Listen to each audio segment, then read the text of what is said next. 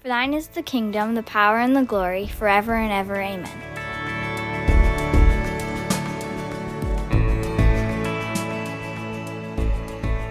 I grew up going to church.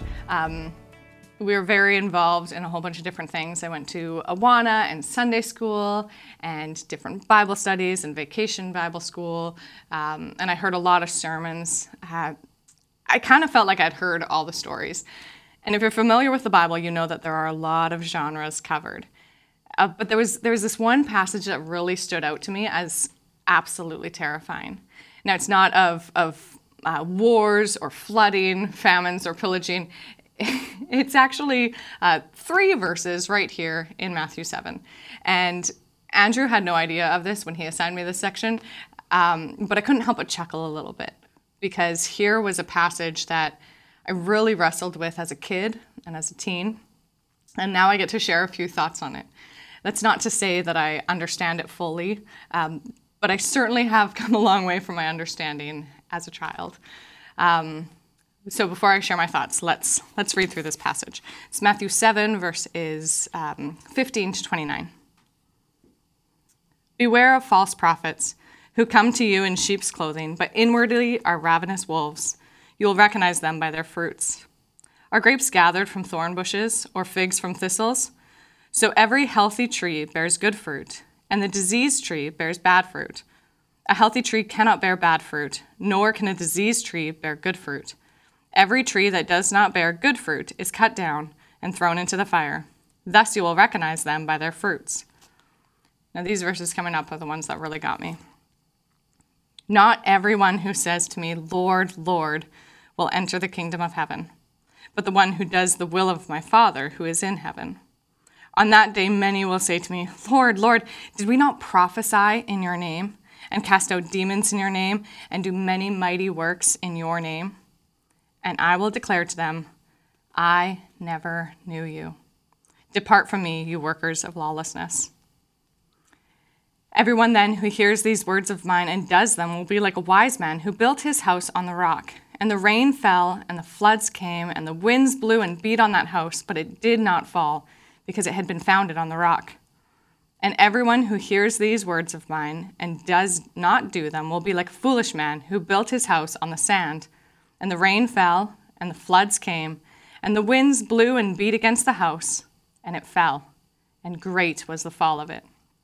And when Jesus finished these sayings, the crowds were astonished at his teaching, for he was teaching them as one who had authority and not as their scribes. It's a pretty heavy passage. I'm going to be putting the fruit and the house segments together here. I think they kind of touch a bit on a similar thing. You know, looking at where are we rooted? What is our foundation? A healthy tree bearing good fruit, a diseased tree bearing bad fruit. I really simplified this as a kid to the point that I almost thought, if you don't know Jesus, you do bad things. If you know Jesus, you only do good things. Clearly, I was wrong. Is someone who doesn't know Jesus incapable of doing something good or kind? We know this isn't true. There are a lot of people who don't yet know Jesus that are involved in good things or in part of world-changing organizations. On the flip side, is a Christian who sins, spoiler alert, it's all of us, is a Christian who sins forfeiting their salvation? Well, praises be, we know that that's not true either. A house built on sand can still look nice, it can still have some appeal, but its foundation is shallow, it's not sustainable. You don't get the same health and lasting effect. I think it's really important for us to know our why, to look at our motivation behind what we do. What are our decisions being founded on? What are our motives behind how we live our everyday life? And if it's not on Christ, we need to look more intently on what we're doing. But then there's more to it too. I think if we examine all that we have done and all that we do, how are our lists going to compare when we look at what we do for ourselves and what we do fully for Jesus? And I think it's important that we're aware of this and that we're continually keeping this in check to to know, are we doing this for our own self-gain? Are we doing this because this is making us comfortable? Are we doing this because it makes us look better in society? Or are we doing it out of a true love for Jesus? Are we doing it because it's his calling, because it's work for his kingdom? And then there's this middle section here, a section that pushes that point a little bit further. It's not just what you say you're doing something for. This middle part that made me lose sleep at night, that challenges our actions, that yes, we know who our actions are for maybe, and we know what our beliefs are founded on, but also challenging us that we have a relationship like none other.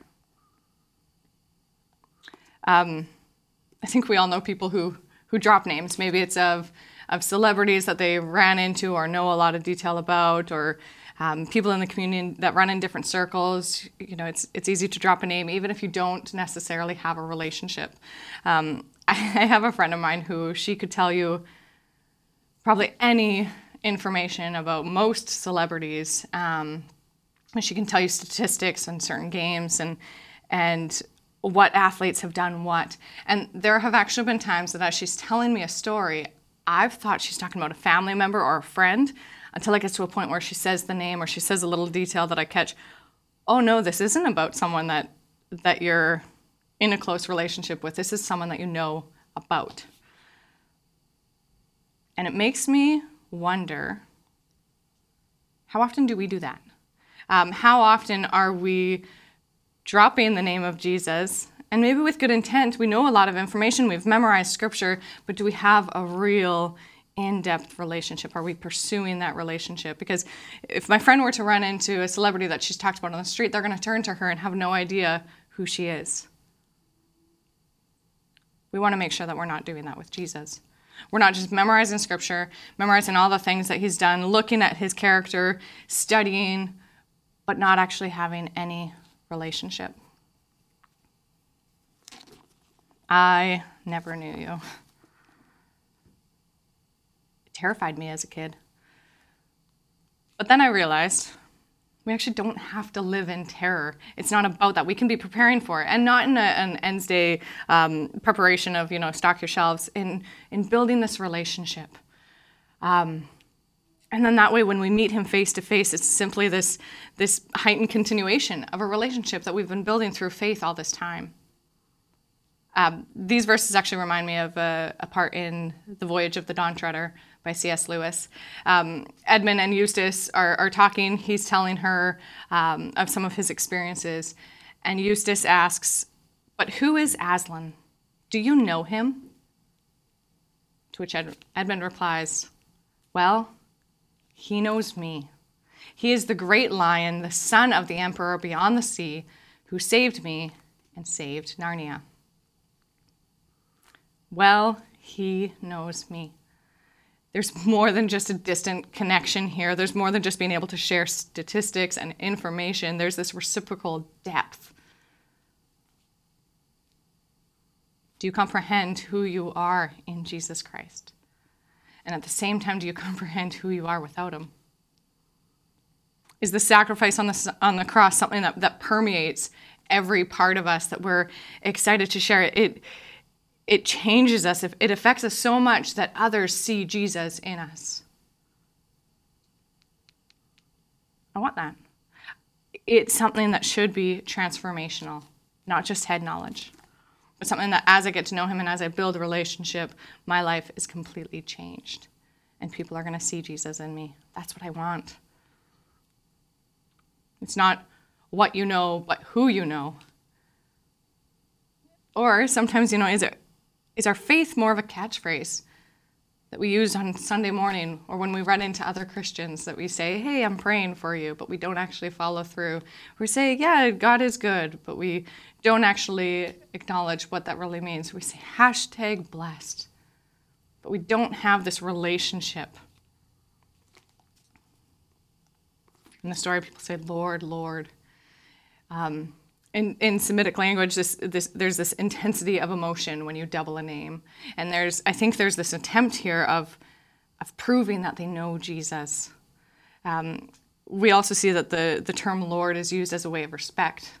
But when they say, Lord, Lord, when we say, Lord, Lord, is he actually Lord? I think we would need to remember who's talking here, that it's Jesus. And who is Jesus? Who is Jesus in our lives? Is he Lord, something we say out of respect? Or is he Lord? Does he have lordship over our lives? And in having lordship, has he been invited into every aspect of our life? That he knows us well. The sacrifice of Jesus on the cross should be mirrored in our sacrifice in our daily lives. And it should be something that we're excited about, that it changes every action that we do. Sometimes I wonder if maybe complacency is ruining the church. If we're not asking enough, is my master pleased with me? And while it may sound cliche, if Jesus were to come into the church and be handing out report cards for how we're doing, are we getting straight A's? I'm not. And because I'm not, I know I need to be doing better. There's work to be done for the kingdom. And again, this isn't to bring terror or judgment or an air of piety. It's to give us some more fuel for the gas tank as we seek to serve. It's to bring this excitement of recognizing who we serve.